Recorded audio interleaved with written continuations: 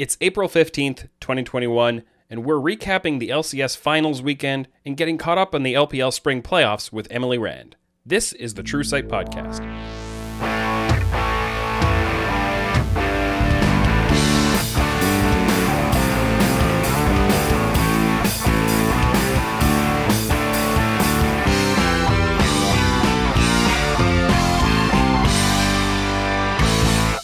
Welcome to the True Sight Podcast by Oracle's Elixir, your source for in-depth analytical coverage of professional League of Legends and the rest of the esports world. I'm Tim Magic Sevenhusen, and today we are welcoming Emily Rand back to the show. How's it going, Emily? I am well, thank you. How are you? I'm doing really good. It's an afternoon show on a Thursday, a little different from the typical Wednesday morning, but I think we got the same vibe going. It's feeling very spring today for me. Hot and sunny, streaming in through my window. Not sure how things have been for you. Is it a nice, hot, sunny, average kind of a day for you? Yeah, it's still every day here is pretty much 70 to like 76 degrees for the high, and then like 50 degrees gets down to maybe at night. And it's always sunny. So LA is always sunny. It's like Good living in a old bubble. LA. Yeah, it's a little different here. More Pacific Northwest. We haven't had rain in like a week and a half, and it's starting to feel really strange. But we're not here to talk about the weather and chit-chat. Haven't had you on the show for a couple months. It's been a while. I think the last one was episode 18, I want to say. So it's been a little bit. Thrilled to have you back. You have spent the spring split on the analyst desk. You were on the desk this past weekend with the LCS finals and the semifinals before that. So excited to have you back now that you've been more seasoned and weathered by that experience. And we'll go back and compare your performance from last... No. Yeah. I mean, I've improved, but I'm nowhere near I need to be as a broadcaster, so... Everyone is always their own worst critic. And, we've had a lot of people praising your work there and the vibe you've brought in. So I'm looking forward to talking about the LCS finals with you because, we are just, the week after that. Was a really exciting weekend, especially the Cloud9 TL best of 5. I think there's a lot to talk about there, and I also want to take this opportunity to learn a little bit about the LPL and do some, have you help me with some of my catch-up homework going into MSI because I haven't been able to keep up with it at all. So let's start with the stuff that's a little closer to home. Let's start with the LCS finals. We had Team Liquid get through TSM on the Saturday, and then in a series that honestly was not great, didn't look good. I was actually kind of discouraged by it. And then they come in on Sunday, playing with Armeo, who they had to be an emergency jungle sub, basically. And they come in and they play C9. Great series, 5 games, really close. What was it about that series you think that allowed it to be so close when most people came into the weekend expecting Cloud9 to, Team Liquid are playing terrible, they're just going to 3-0 them? I think part of it was draft, and by that I don't mean that like everything was decided in draft. I liked some things the TL did, I liked some things that C9 did, I disliked some things that TL did, I disliked some things that C9 did. But on the whole, you saw kind of both of these teams generally stick to their like a similar philosophy throughout the series, and TL in their series with TSM, we saw this, and we were kind of looking at that because it, like you said, it was not the greatest in terms of quality. And we were looking at that series, and we were like, okay, TL is not going to be able to kind of sit back and pick these kind of scaling, more like late game 5v5 compositions that they chose against TSM because TSM... We've criticized them, or I'll say I've criticized them. I think you have too, for a lack of proactivity in the early game. And when that happens, you can just kind of rely on them to not punish you, even if you pick, losing lanes plus Hecarim, which is something that TL does, and something that is like, it's just one of those things. It's not like particularly egregious. It's not more egregious than a lot of other things that happen. It's just one of my personal weird, like, please stop doing this. But anyway, that aside, I was concerned that going into the series, TL would continue to do that. And for the most part, I do think they stuck to scaling generally. But then what ended up happening was with some of C9's drafts, they would draft a little bit more for like early to mid game. And then if they made some execution errors in that mid game, especially, it was kind of easy for TL to come back in as long as they weren't like super, super, super far behind. So I think that was part of it. I also think Armeo, while I know a lot of people have opinions on how good he is and how unfortunate it was that Santorin was not in. And I am actually really sad that we did not get to see Santorin.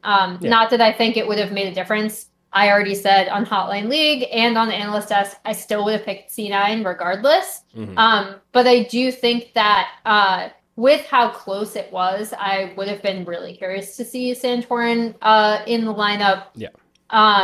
Because I do think he's just a better jungler and has obviously had more practice with TL. So even if it's only like one or two more properly timed covers on Alphari's top lane wave crashes or something like that, like one or two early game kills in that series, does that swing it, right? Maybe. Hard to say. Or like recovering from the initial cheese a little bit more gracefully, maybe in game 5. Although I have it on good authority that Armeo has seen that exact situation several times. So, but you know, that aside, I do think that one of the reasons why it was so close was just due to, like I said, the different draft philosophies. I really appreciated that C9 focused early to mid more often than not, just because we see, you know, few teams in NA do that compared to focusing more on having a late game scaling option and a 5v5 fight. And I appreciated how they tied that into how they do like to play the top lane around stacking waves. We also saw them do the same thing bot side around stacking waves and have Blabber go down there after going top and getting Fudge ahead. So I thought above all else, and this is also the reason why I still would have picked C9, I think the difference maker for C9 is that Blabber's communication with his lanes is, I would say, probably, like, from my perspective, obviously I can't hear the team comms, I don't know what's going on, but from what I see on the map and my perspective, I do think that C9 have the best jungle to lane communication of any team in North America. And that's why I still would have picked them to win. And that's something that, like, so in the episode of Run It I did this week, it pretty much honed in exactly on that kind of thing with the setup. Like the second half of the episode is all about, here is an in-depth example of how Fudge stacked a wave to set up Blabber to come in and do a first blood gank, right? And I think that's a thing where I set it up to fully give Fudge credit for it, and you know, and I think it's fair to give him a lot of credit for that setup because manipulating the waves is the laner's job. But it's equally something you can praise Blabber for because it's clearly the two of them communicating. I am going to do this with the waves, and it is going to create this scenario. So if they do that, you will be able to do this, right? And it's something that it's the coordination of the entire team. Even the mid laner, to some extent, needs to be involved in that whole thing. And so I think that's something that Cloud9 definitely does better than the rest of the LCS teams. And it's something that, like, when you talk about TSM lacking proactivity, it's a very frequent thing that you'll see the junglers trying to do one thing, maybe the side lane is trying to set this up, mid doesn't move with it quite right, and then the opportunity is kind of lost. Nothing really happens, and if you're not looking for it, you might not really notice that there's an opportunity lost here, right? Or sometimes they do get punished for it, and there have been cases where we've called that out as well, but it's something that Cloud9 definitely does very well, for sure. Yeah, and I mean, I know a lot of people, and again, I can't say whether this is attributed to, or whether this is all him, or whether it is Blabber. My guess is it's probably a combination of the two. It's Blabber just having, more experience. Like, he was already an MVP jungler last year. He has another year under his belt going into this year. And then there's the additional perks. And something that everyone has always consistently talked about to me about perks is his level of communication. And that's not saying he's like puppeteering the rest of the team or being like this massive player coach or anything like that. Like, I don't think it's how people necessarily think about, like, oh, Perks automatically steps on the team and suddenly it's all about him and he's controlling everything. That's not it. But I do think his experience probably helps facilitate that communication between lanes and Blabber. And it's something that I think, for me personally, Blabber has improved on, like, exponentially from last year. Is his early pathing and his jungle to lane communication. Yeah. And it's also the kind of thing that, like, it's not something that you just talk about inside the game. Like, oh, they did this with that wave and they're reacting to it. No, this is planned out, right? And so Yeah. understanding, it's developing that fundamental understanding of what you can do with the waves or what you should do with the waves and what it leads to, which is all stuff that happens during the scrim process and during the learning process. So that's something I could definitely see Perkz bringing in, just improving some of their situational understanding of that. And also the coaching staff, right? Like, the coaching staff can come in and give very good help to have those understandings and to set up, we're planning this for the first 6 waves, so your job is, right? And they figure it out. So it's not just about talking how they execute within a single game. It's an overall mindset and understanding. And that's something that, like, I think, Alphari criticized himself, I think, a little bit after the series. I think there was some, disagreement at different levels about, did Alphari play worse than normal? Did he play the same as usual? And Cloud9 just knew how to exploit him. Like, where do you kind of fall on that part of the topic? I mean, I think there were, like, as much as we get on the analyst desk and we talk about, like, individual matchups, I think that especially with top lane being just generally a lot more volatile this year, there are a lot more volatile matchups. You can purposefully make it a lot more, lot, or I'll say a lot less stable. Depending on what you pick. We're going to talk about the LPL later, but, like, hey, guess what? They punished that blind Gnar with some cool and fun counter picks. So I think I don't want to, like, separate Alphari and say, like, it's definitely his fault. I think he should have, like, after the last series even, he should have known exactly what C9 want to do, because it's not like a particularly, it's just like a very basic setup, right? With how you're playing the wave. So in that regard, I think Alphari should have been maybe a little bit more aware of how he was going to get overextended and the fact that they are going to be looking for Blabber to come up top.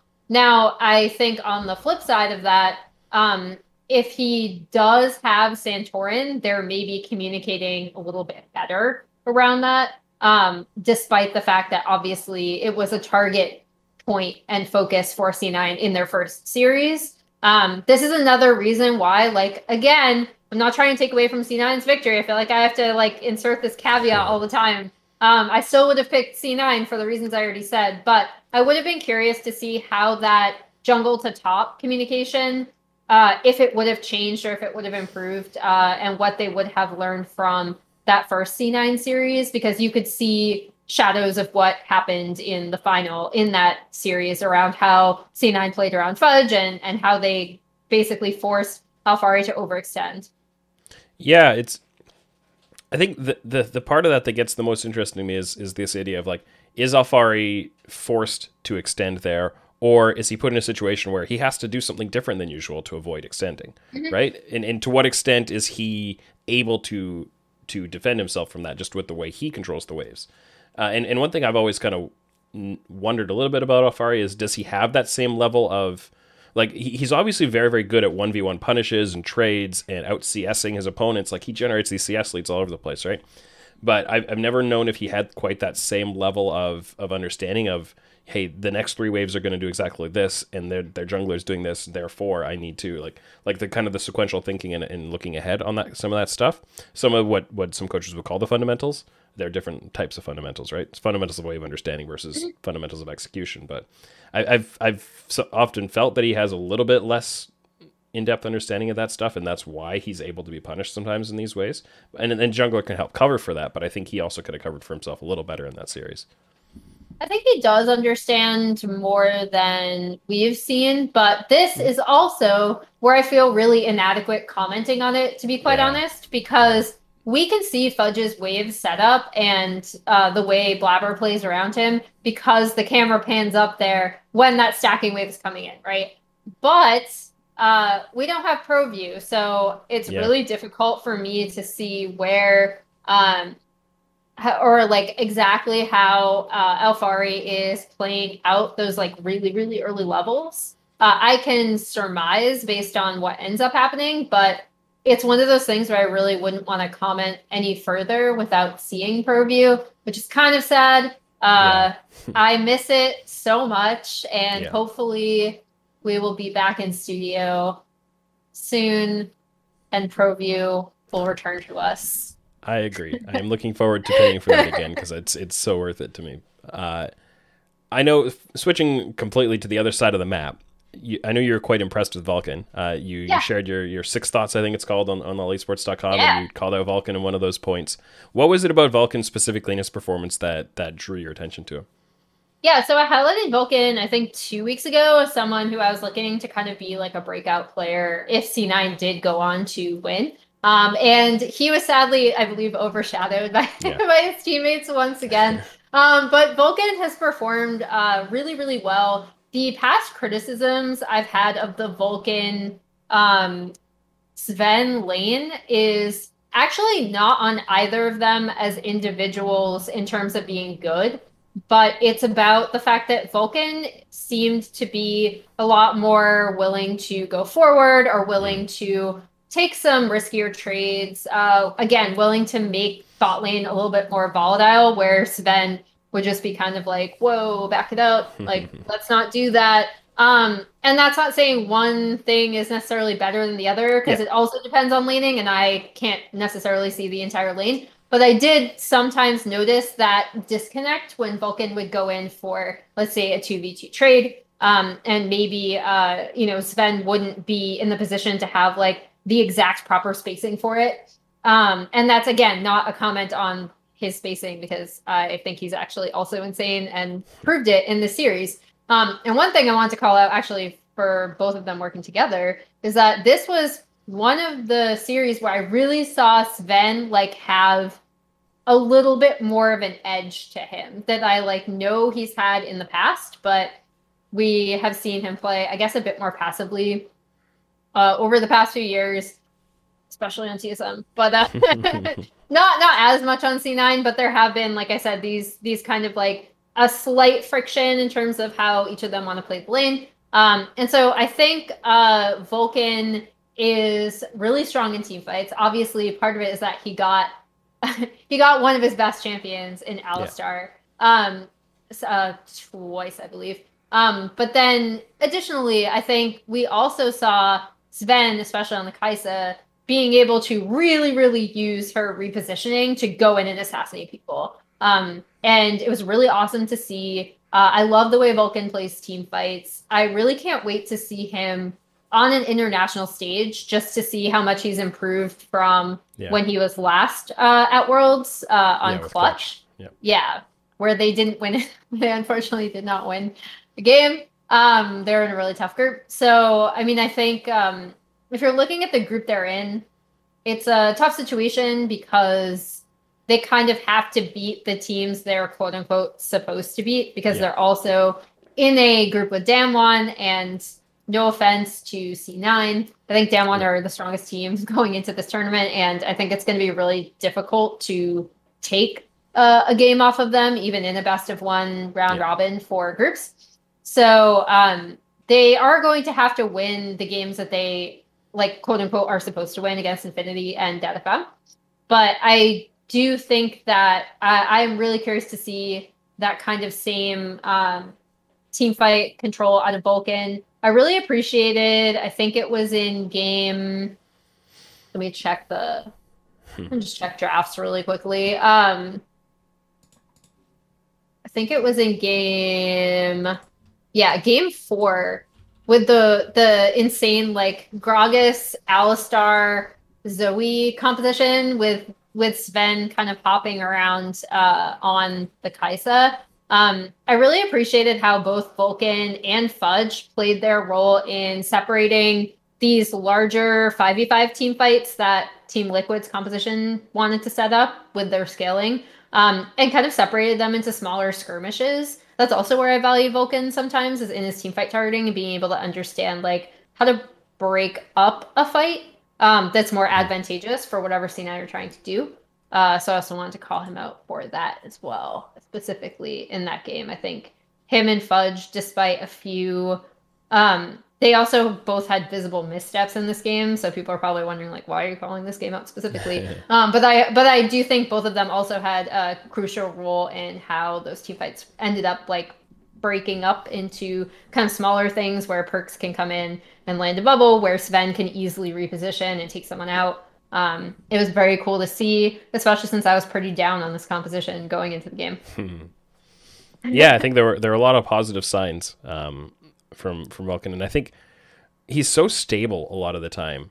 To me, that's one of the things where, you know, he this year at least he's had certain high points and really memorable moments, but the biggest thing to me has been just how stable he's been and how few like mistakes or throws there are in his game, which used to be more of a factor because he is so aggressive, right? He does have this real go in mindset, and that was one of the best things about him on Clutch.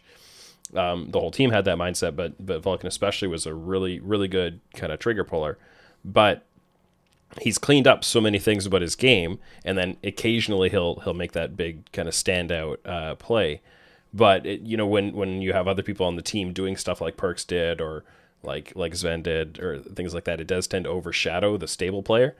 So yeah, I love giving him credit. I actually have Vulcan's name on a C9 jersey, so I'm a big fan of him. So. Nice. I do not, but I did want to give him a shout out after this weekend because again, I felt like in a series where I feel like there's a good like at least a good conversation for every single player in terms of like series MVP. I think that he was kind of the one that was overshadowed the most. So yeah, well, I think that's fair.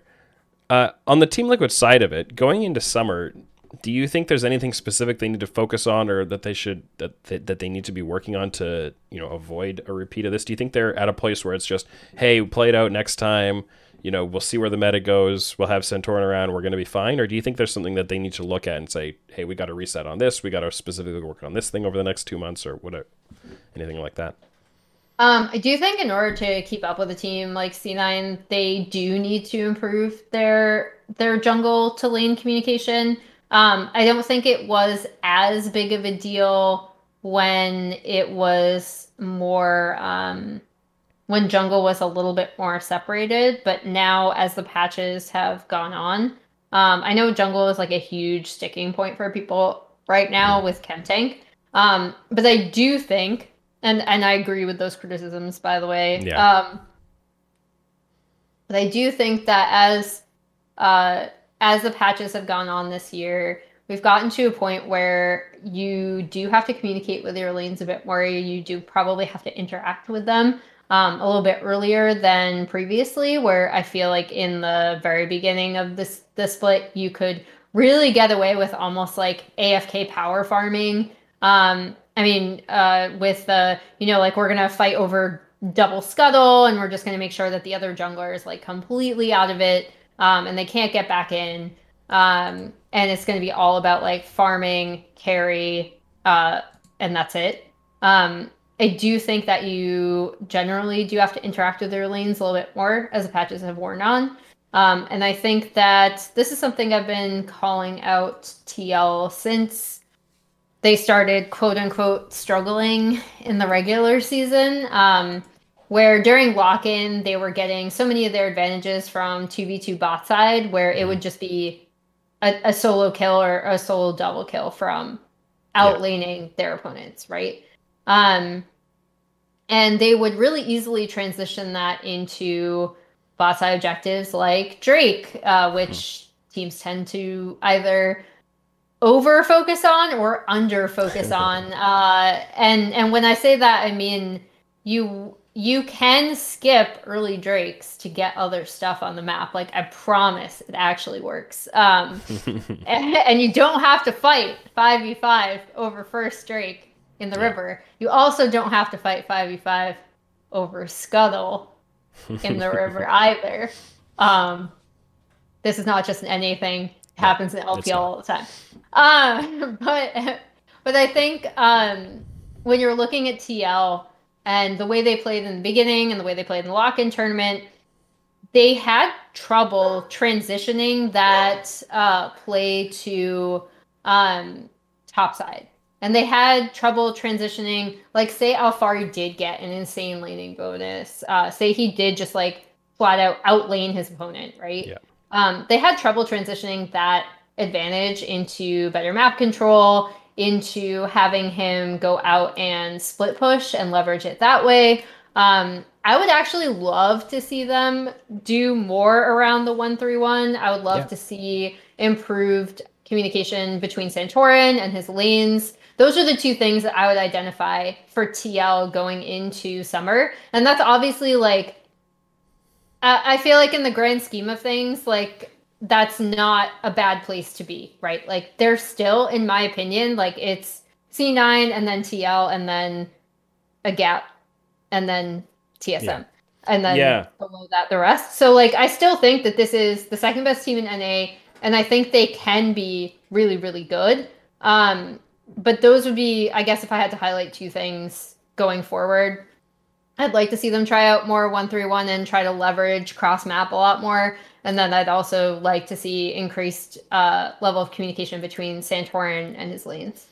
Yeah, it's the subtle things, really, right? Like to me, it's the things that take a collection of good players and turn them into a great team. It's that one like half step layer that makes all the difference. And those are the things that I think C9 just does a little better. I think TL pound for pound probably has more individual player skill right now than C9, just in my opinion. It's very close, but C9 has more of that kind of unity and more of that subtlety of coming together as a gestalt, as I sometimes like to say. So, and I don't think that's different from what I expected coming into the year. It's one of the biggest reasons that I was so high on Cloud9 coming into this season and have continued to be.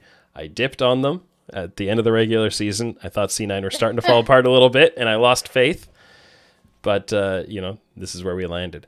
There are a lot of other things we could talk about with LCS, but there's also a lot that I'd love to cover in the LPL.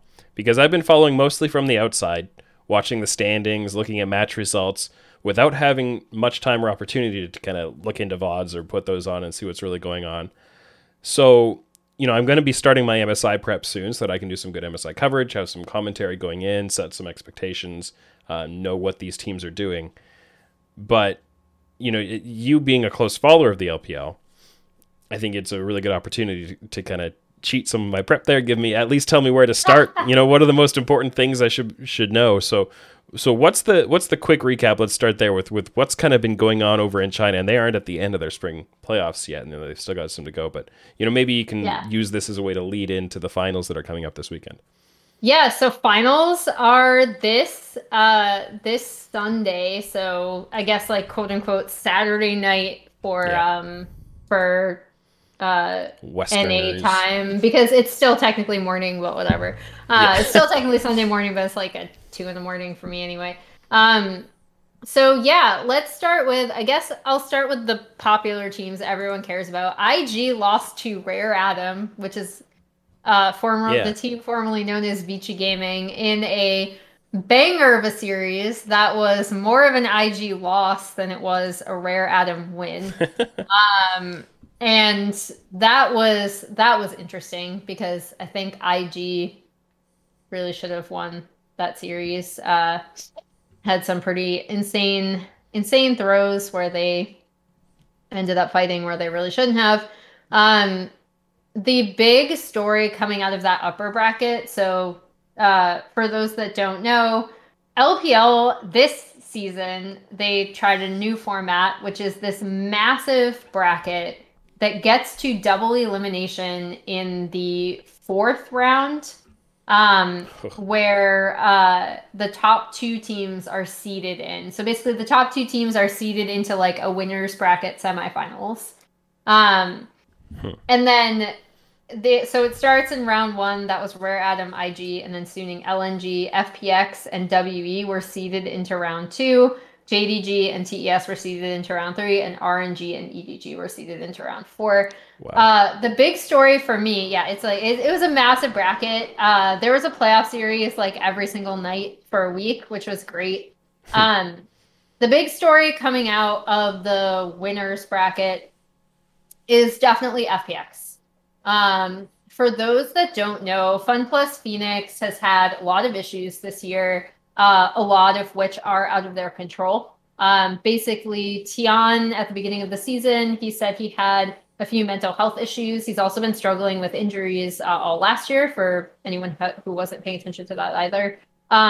So he stepped down. They brought in Bo, who fit with the team really, really well. I think they made a lot of adjustments with Bo, where previously it would be like Tian coming in and covering for Doinby's wave. So he would be a second jungler, right? That was kind of like the typical setup for FPX style. But when Bo came on, they did a lot of really cool things to cover him to make sure he had time to farm up and contribute. He was performing really, really well with the team. I think a big part of it is how much Crisp was able to do for him, actually. Mm-hmm. Crisp has had, after kind of a lackluster season last year, I think he's had a good season this year.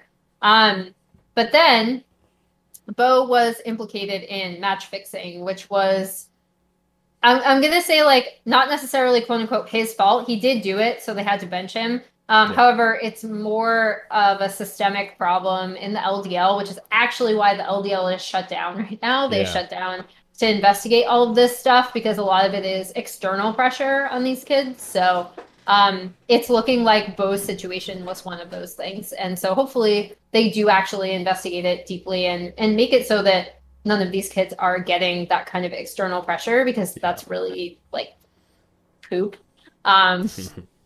Anyway, so then you have Beichan coming in. He performed okay. Then Tian steps back in for playoffs. And I was not expecting him to perform well with this team. And this has basically been like Tian's career resurgence. Like, he's back. Yeah. And I mean, to be clear, he won World. Like, he was part of that. He was the finals MVP when FPX won Worlds, right? So yes. And so that is just like even taking out like how they've been performing, which has been interesting. The fact that this is Tian, right? And that he came back from all of this and is having this like kind of really cool like career renaissance is just an awesome story. And it's part of FPX's journey to the finals, you know? I think another thing to pay attention to with FPX that's really cool that people often forget about Doinby, because they know him for the weird picks, right? Like, they know him for, I was going to say Renekton mid, but now like every LPL mid laner plays Renekton mid. You know, something to think about, North America. You know, if you don't hate Renekton enough already, like, put him in mid lane. It's been getting played in Academy, I think, right? Yeah, Academy is always, for those that don't know, as an aside, Academy and Amateur is always great to watch because of that, because they try out so many picks that LCS teams just won't. They're still really good.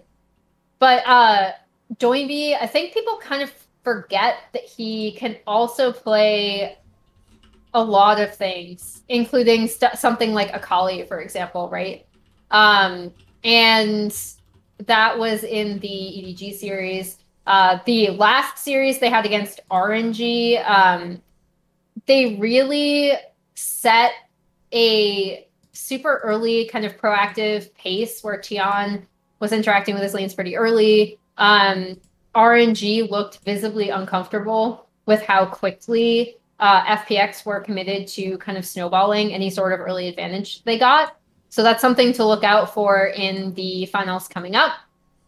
And then we have RNG, who, so no one expected FPX to be here, or most people did not expect FPX to be here. I expected EDG to make the final, and then I expected RNG to make the final from the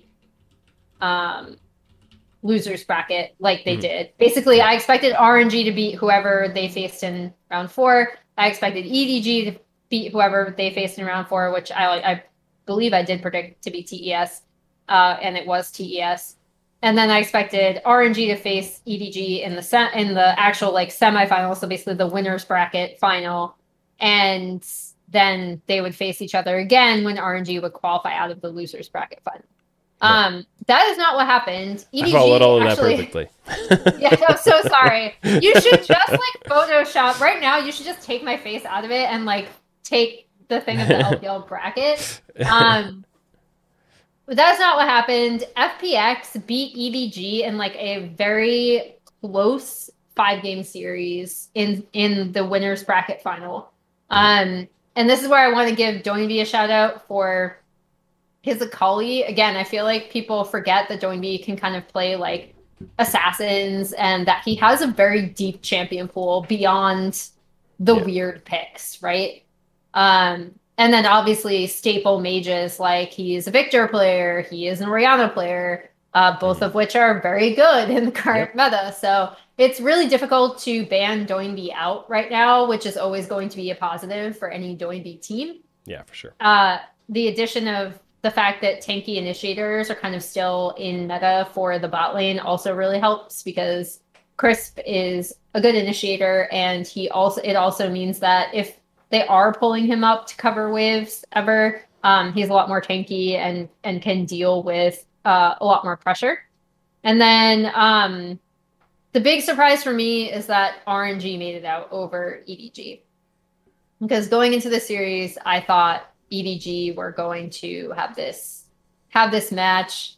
They ended up dropping their first 2 games to RNG and then almost completing the reverse sweep.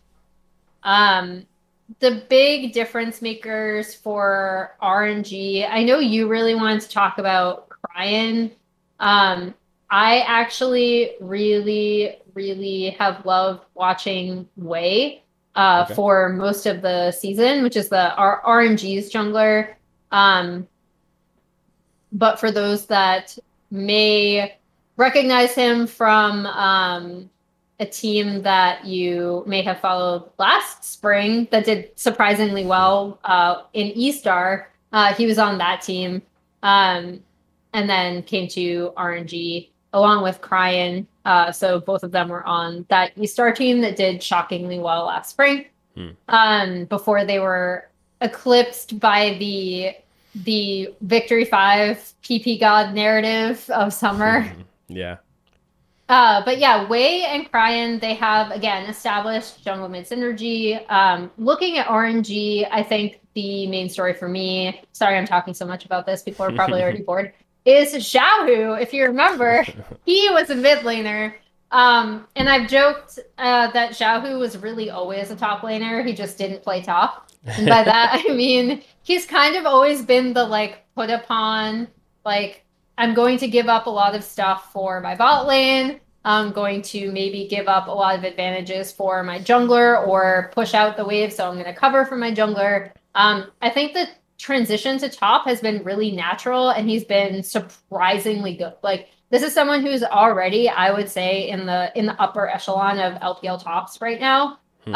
He's really smart about how he wants to play. I do think that they over rely on the Gnar pick for him, and that's where, again, FPX did a good job of countering or counter picking the Gnar. So looking ahead to finals, that's another thing to keep in mind is, you know, how will RNG adjust, because FPX really seemed to A, set a pace that they were very uncomfortable with, and B, be able to keep Xiaohu down from affecting team fights, especially when he was locking in Gnar. So I also would say that as many misgivings as I sometimes have about LWX, I do think he is a better bot laner than Gala, in that he has a slightly larger champion pool and is not as I just think he's a better team fighter overall.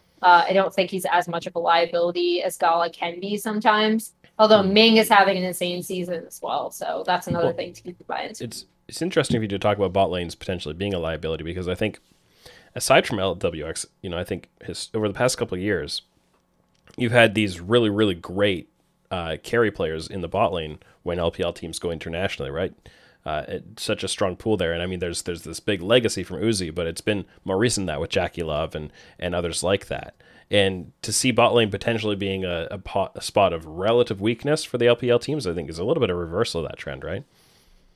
A bit. I think people were already so like it's weird because going into 2019, LWX was weirdly characterized as this like insane AD carry, where I didn't think he was like terrible, but I also didn't think he was in the upper, in the upper like part of AD carries at that World Championship. I think there were others that were better than him. But I think the main standout, it's interesting you say that because the standout bot laner for me and for most people in the LPL has definitely been Viper, who came over from Griffin, for those that don't remember who Viper is. And he, following Griffin, he had kind of this stint with HLE where they didn't do particularly well. And coming to EDG, he has been like just absolutely insane. I would say like definitely the best bot laner in the LPL overall for the season.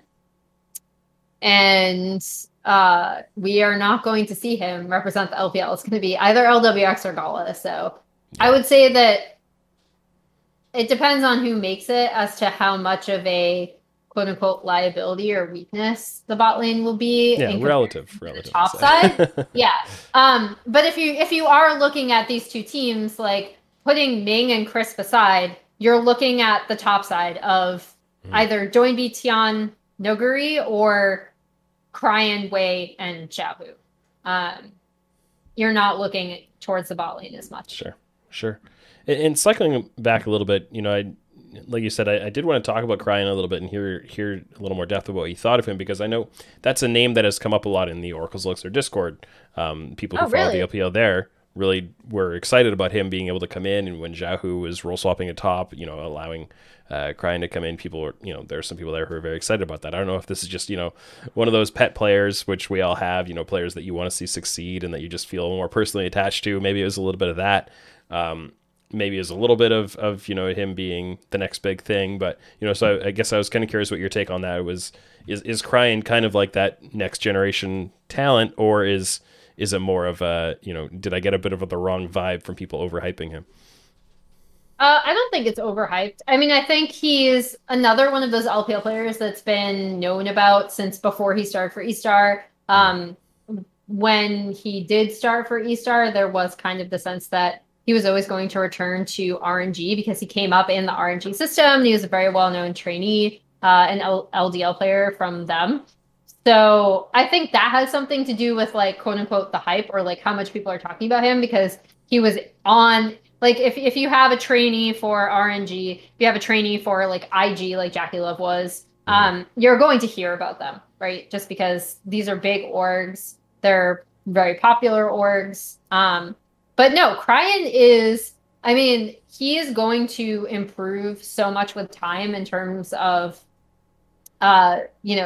jungle to lane communication, and in terms of like how he plays for around what his side lanes are doing. But in terms of an individual player, he is very, very good. He is someone that I'm looking forward to seeing grow in the position. And I think it is very fortunate for RNG how well Xiaohu has taken to the top lane. Like I said, he was kind of always a top laner, even though he didn't play top. And that has worked out. Like his strong game sense. I feel like Xiaohu is like this weirdly perpetually underrated player. He gets a lot of criticism and a lot of hate, but I think he's really, really good. And the fact that role swap allowed someone like Cryan to come in and perform so well in mid, it was just really fortunate how it worked out. And again, Wei and Cryan have extensive history together, so that also helps. But I don't think he's overhyped. I think he's really, really good. Okay. Yeah, on the champion pool side, when I look through what he's been playing this year, I see a ton of control mages. I see some reactant thrown in, as you kind of called out earlier. Do you think that's just him playing the meta, or is this like that's his comfort zone, or like maybe not as diverse as someone like Doonby, or I mean, it's hard to be as diverse yeah, as yeah, Joinby because he will just, workshop picks that yeah, he really, really wants to play or he thinks are particularly good in certain matchups. Um, but I do think, to your point, you are kind of correct in that Cryan is, I would say, most comfortable on control mages. I'm just reminding myself of what he played last year, yeah, and it was a lot of Azir, Corki. He's a really good Cassiopeia player. yeah. He can also he had more games on Rumble than I thought. But I would put Doinby on the Rumble over I'd put Yeah, Cryan on the Rumble. over almost Um, anyone. yeah. Well, something. Um, but yeah, I think with Cryan you are looking at a lot more standard of a player. Which gives Joinby the edge only because he will go for, depending on what FPX want to do, he has the ability to go for some of these more volatile counter picks. Whereas we haven't really seen Cryan do that, right? Like it's more about having a stable mid lane setup, being able to set up 1-3-1 that RNG really love to do.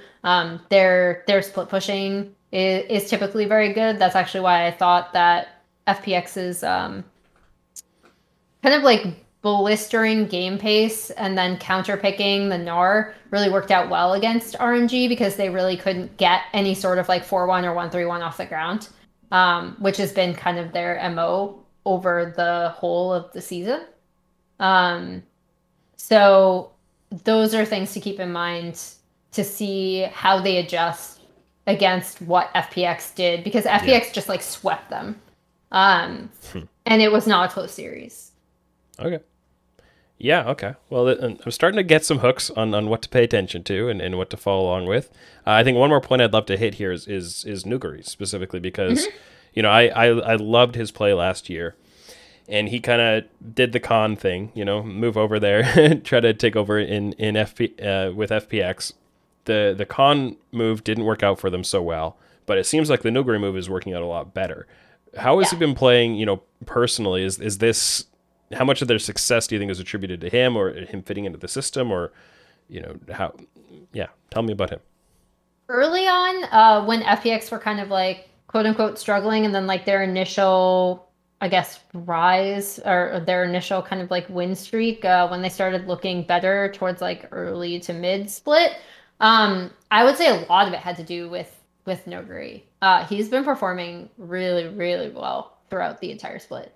Um, he kind of offers what Khan did, but with better communication and Hmm. better map awareness. Um, and a lot more versatility, in my opinion, when it comes to champion pool. Although we have seen, like, I know everyone loves the gif of Khan yelling no when they lock in Scion for him. And I believe it was LCK semifinals, if I'm not mistaken. It was either semifinals or finals. I forget which. Um, or yeah, Yeah. yeah, it was. Damn, I forget which. Anyway, they all blend together, but it's very funny. I think they're working on him becoming a little bit more versatile, right? But no, Noguri's performed like insanely, insanely well, and he I think is another reason why they were able to integrate Bo so well because if you have a stable top side, it just makes it uh, so much easier for the jungler to have enough coverage to kind of like fall back and farm, especially the way that the meta was going towards, again, like beginning more towards the beginning of the split. Um, but yeah, I mean his laning is great. His Yeah. communication with the team has only improved. There are several team fights I can think of where he like kind of single-handedly saved them. Hmm. And then additionally, like going into this series, another thing that you really have to watch out for from Noguri is the fact that he will just straight up pick counter picks. Yeah. If Xiaohu and RNG lock in that Gnar, especially like the blind Gnar. So that is something that FPX specifically have already proven that they're like very prepared to punish. Yeah, and I think I love a lot of what you're saying about Nuguri, because I always thought, last year, I had the impression, and maybe it wasn't an entirely accurate impression, but I had the impression that people looked at Nuguri as this, carry, split push, very resource intensive kind of top laner. But I actually loved a lot of the way he played things like Ornn, and able to have just solid team fighting and could be an all around kind of a player. So to hear that he's doing that same kind of thing in China, a league where I think there's a lot of opportunity that he could, if that really was his identity, he could have doubled down on it and become this high resource, always has to carry, split pushing kind of a player. But I think he, has sometimes been unfairly characterized. And yeah, I love to hear him just kind of playing a stable kind of a game. I think it'll be fascinating if they do make it to MSI to see FPX with Nuguri go up against Damwon. Yeah. And do the weird stage roundabout grudge match. I think they're weirdly, I mean, obviously FPX are hoping they make it, but I know there were a few interviews that came out with the Damwon players, I think with Ashley, where they did say, they were like, yeah, we hope that Noguri makes it because I'm gonna beat him up, like Showmaker. Yeah, of course. Beat him up. I'm pretty sure it was Showmaker. But go check Ashley's Twitter if you want to see those interviews. Yeah, that'd be correct. Yeah, I mean, of both of these teams, I think both would be a good representative. I'm kind of rooting for FPX because I really love the Tian, like resurgence, and I also think that, and this is kind of said with the caveat that I haven't had time to study the MSI patch like really, really, really closely yet. But I do want to see a world where, again, junglers are interacting with their lanes a lot earlier, because I actually think it'll be interesting to see C9 in the meta like that. It'll be interesting to see Damwon in the meta like that, and it will really be interesting to see FPX in the meta like that. Yeah, I think there are a lot of great junglers already going to Worlds, and I think that's going to be, and jungle is such an important role right now. Yeah, I can't wait for that. Well, thank you very much for bringing me up to speed on the LPL. I think I at least know what to look for in the VODs when I get around to looking at those now, so that's going to help a lot. I skipped through a lot in the bracket review, so people should just go and if you watch any series, I would say watch the FPX EDG series, and then watch the EDG RNG series. And then if you have time, watch the first FPX RNG series, because those are the two teams that are going to be playing each other again in the grand finals, and you can see all the stuff I talked about with how they attacked Xiaohu and how they kind of put RNG completely off kilter and ended up sweeping them 3-0. Yeah, that sounds... for anybody who hasn't dug through these relatively new features of Oracle's Elixir, it can be a helpful way to find these VODs to watch. If you go to the team or player profile pages, there's a player's link or a team's link in the header, or when you're in an actual stats table, you can click the player's name or the team's name, and you can see a list of their recent games, what champion they played, and go straight to the VODs from there. So I think it's a pretty helpful way to pick out specific games to watch. So make sure you check that out. And to kind of cap off the episode, always give people an opportunity to ask some questions for the guests that we have on the show. You can do those in advance, patreon.com/oracleselixir. And so do questions there. Also some questions from the Twitch chat live while we're recording this. So have a question from Edward Green. And he starts off the comment, thanks for being a great addition to the broadcast this year. And his question is there any topic or a thing that you'd like to do more of or try out on the broadcast in summer when you're back for the analyst desk? Yeah, I would love to do, and this is not they won't let me do it. It's a studio communication thing where it's just a lot more difficult to do remote. So if we get back in the studio, if I am back in the studio, again, got vaccinated today, so just have to get the second shot and it'll be good. I think that I would really love to do like a lot of what you see Kadril and Vedius doing with actually breaking down um, early jungle pathing, or like for example, with the way that C9 were playing top lane. Raz was the first one to bring it up, so he would have been able to, freeze it and then like circle the wave and talk about how they're playing around the stack wave top, and then we flip to bot side later on, and we can actually like circle. So I would love to. I believe it's called a telestrator when you circle Yes, it things, is. if I remember correctly. You're a I would production love to pro be able. already. Yeah, I know, right? Never used one before. I would love to do stuff like that because I think it's so much easier if you can see it visually, and that allows us to freeze something and see it. And again, this is not anything on the LCS. It's not like they're like, you can't do that. It's totally a remote versus studio thing. So hopefully, even if it's not me doing it, that's something I would love to see our broadcast do a lot more. Yeah, for sure. See, it'd be a lot harder for you doing that kind of thing when you do a play breakdown, because when I do it, it's a pre-recorded episode, and I just narrate the entire thing and say, "All right, editor, have fun. You match the visuals to that." I just give you text and voice. That's it. I don't have to worry about lining stuff up or circling anything. So I have a big benefit. And Barry just smurfs on those, the editor for Run It. So, a question from Franz League, who I think this is a really fascinating question. How would you compare Tian, I guess, at his world champion form, to other world champion junglers? So players like Dandy, Bengi, who have won worlds. Do you think Tian's peak compares with those players? I think it's really difficult to compare because when I think of, even when I think of Bengi, actually, I can't think of Bengi without thinking of Faker.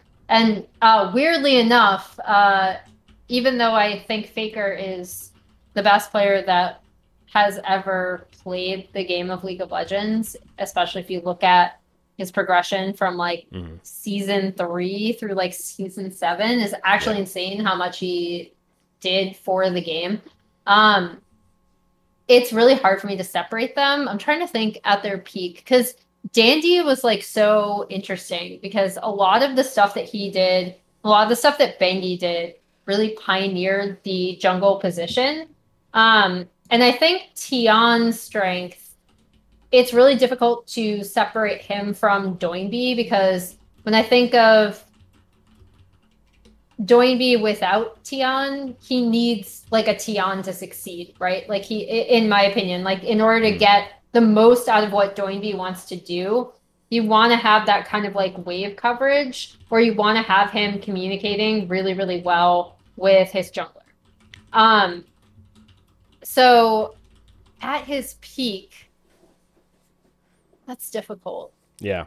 These like all-time or legacy kind of conversations are always tough. He's still under, like if he goes to MSI and wins MSI, or ends up going to Worlds and winning Worlds, I might consider it, start to consider it. But I think the early additions that players like Dandy and players like Bengi made like to the game itself, are really difficult to compare. Honestly, to any jungler now, because like a lot of the things that Tian is doing, or a lot of things that Kanan's doing, even like the more basic concepts, some of that comes from like Dandy and Bengi, right?